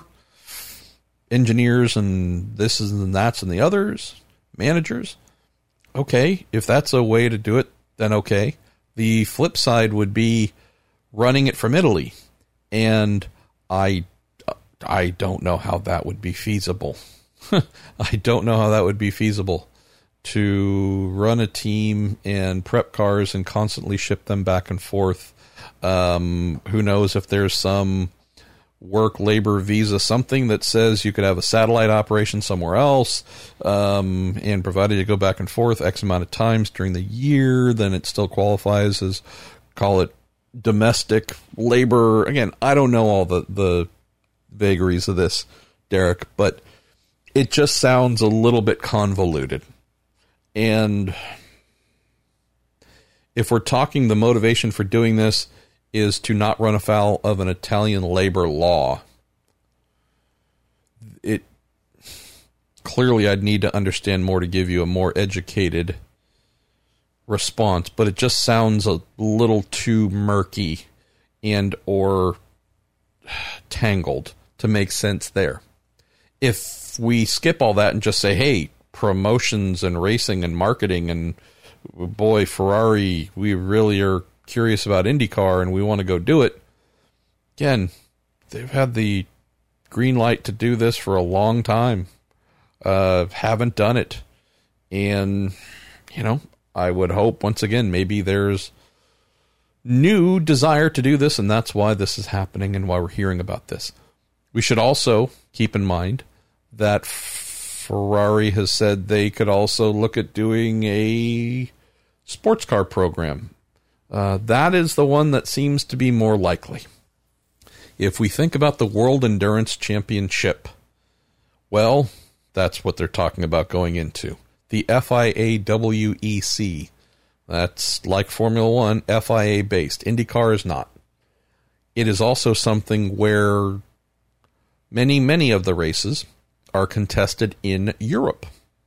So a team based in Maranello sending its cars to France, to Germany, to Belgium, to England, to out farther east, Japan, China, the good old US of A flyaway events, and then coming back. Well, that's what they already do with Formula One. So I totally get it. I totally hear it. And I hope, although I can't figure out how it would make sense, that Ferrari chooses IndyCar and does that to repurpose its you're no longer in F1 employees. But if we're talking reality, Derek, well, European-based manufacturer that fields a globe-trotting entry in Formula One, then repurposing the folks who no longer work in Formula One in a globe-trotting sports car series, coming from the same base, all with labor being done in Italy. That's the thing that jumps out as most practical to me. Hope I'm proven wrong. Not totally sure that that's going to be what happens. So let's close with Mike Makowski. I don't know if we've ever closed a show with you, Mike, and I don't know if it feels good, but it does to me. So hopefully that didn't creep you out. Jay Fry recently said, while IndyCar feels good about moving forward with a new 2.4-liter engine in 2022, that the new car that was planned for 2022 may take several more years to realize because the economic burden on teams. I recall him saying that because he said it to me and I wrote it. To mitigate the burden on teams, he said the new car might come out via annual updates of new parts and pieces. How would this work? Which parts would come first, next, and so on? What would you like to see in the new car with respect to design and performance? So when I broke this story, Michael, did dive into it, I believe, in the subsequent episode. I don't remember which episode it was, as Rocky's now meowing like a kook behind me. Maybe you can hear that. Rock, thanks, bud. I like the idea. I just could not come up with a way, Michael, that this could happen in meaningful stages. Dude, what do you want? You're in the hallway. I'm in the office. If you want a little attention, you got to come a little closer. There you go. All right, I'm petting Rocky while we're trying to answer your question, Michael. This is my life. This is why I call this the unpolished turd of a show. It just happens. Provided there are no changes, and we do have new motors in 2022, I expect those motors to plug directly into the current cars. So I do not think that the tub will change. The driver survival cell, or whatever newish era term that's been used. The monocoque, the carbon fiber tub, I expect that to be unchanged completely. Another thing, too, which this is getting to be a little bit interesting, in that conversation with Jay, maybe I'll get an update on this sometime soon, he mentioned that the going hybrid thing, which was added to the list of new engine formula stuff 1 year after the original engine formula was announced for 2021, that got pushed back to 2022 because hybrids were going to be added. based on the coronavirus and the shutdown and all the changes in the automotive industry and delays and all kinds of things and finances, there's a possibility this 2022 motor, this 2.4-liter twin-turbo V6, could just be a internal combustion engine only, and hybridization could follow, as I slur my words, despite only having coffee and water here. We could go even one step further, Michael, in saying if there is a delay and the hybrid component does not land in 22, there's a possibility it might not land at all. Who knows? What could technology look like in 23 or 24? Would hybrids even be a thing? Could there be something else to go to? Who knows? If hybrids don't happen for 22, I'm concerned they might not happen at all. So there's that. So I'm mentioning these things because it comes back to the chassis part. If you're going full hybrid, if you're going full new motor, internal combustion engine plus hybrid, I'll just call that a hybrid powertrain. If you're going with a full package, it really would benefit IndyCar to have a new chassis that's designed from the ground up to accept that package, to place the weight and get weight distribution and chassis dynamics as good as can be.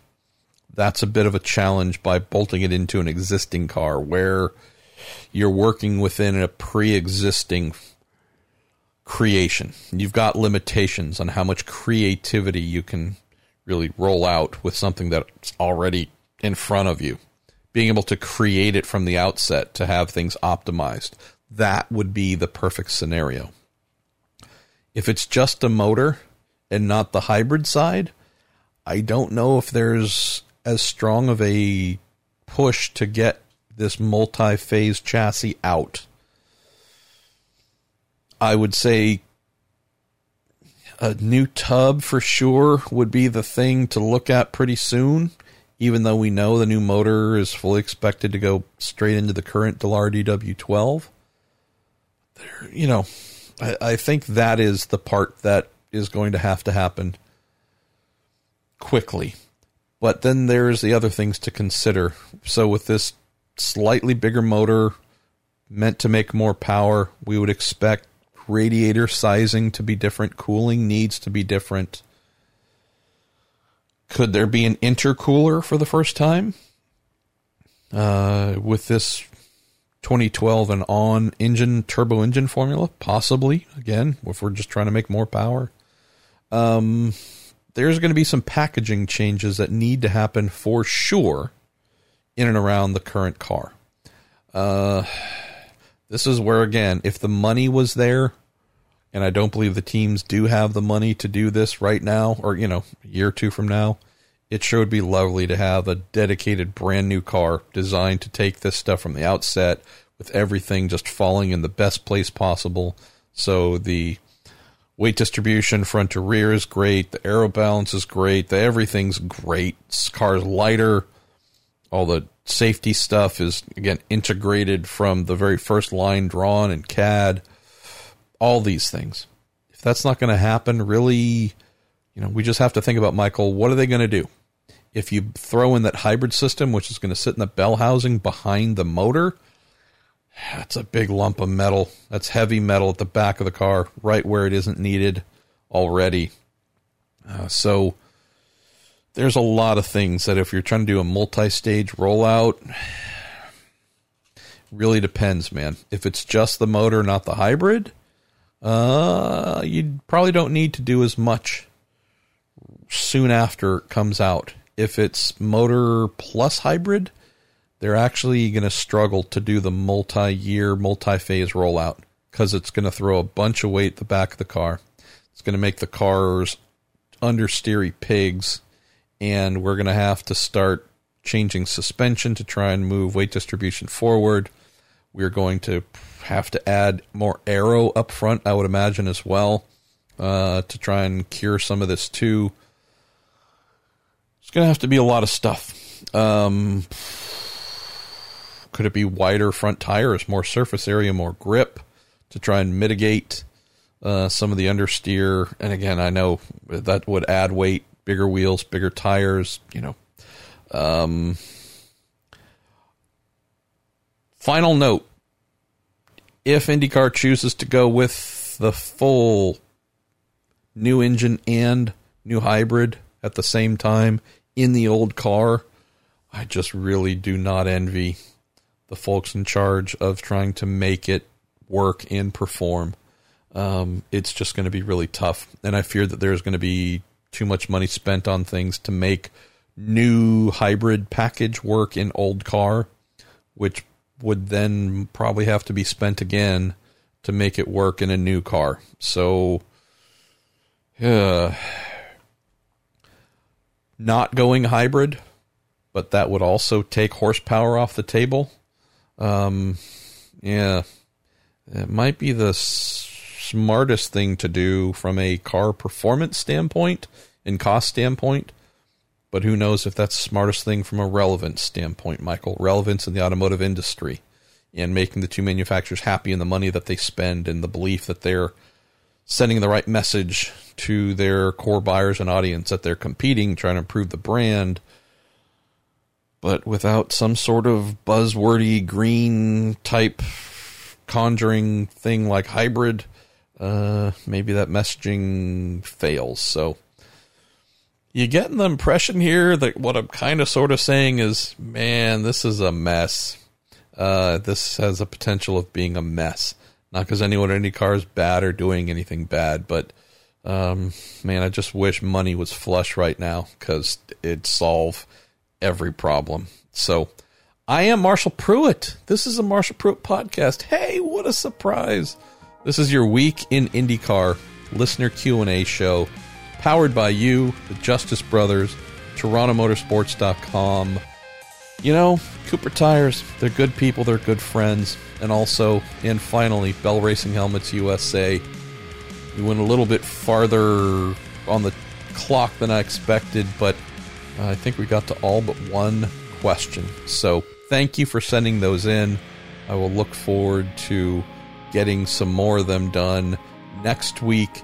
Graham Rahal is our guest on the guest episode of the Week in IndyCar. Got a double header to crunch coming up, a double header after that. Whew, it's going to be a busy month of July.